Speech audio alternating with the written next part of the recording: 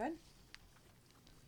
All right, a lot of highlights today. Before we get to Eflin's debut, maybe just the offense. How explosive and impressive was that offense today? Yeah, pretty explosive. You know, we had a couple opportunities early on, didn't capitalize, got one across early, but the guys just really put together a bunch of good at bats, timely hitting, but a couple of the at bats stand out. Certainly, Jose Siri's to take us from 1-0 to 3-0, hung in there on a breaking ball after he swung and missed at one.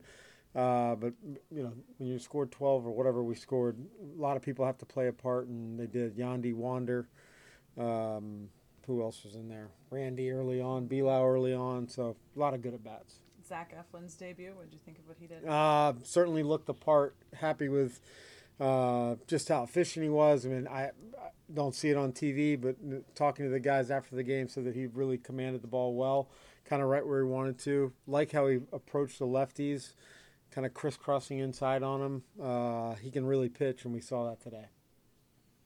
Just you mentioned the offense. He had 7 doubles, 8 for 16 runners in scoring position. He used some speed, took advantage of some mistakes. It seemed like he kind of showed a little bit of everything. Yeah, I mean that was a fun game. They're not all going to be like that all the time. We know that, but it is nice when early in the season, like it is right now, there's a lot of guys in that clubhouse that feel good about their at bats, and that's what you want. The last thing you want are guys to, you know, after 2 days not feeling it or not getting the result. So very pleased with that.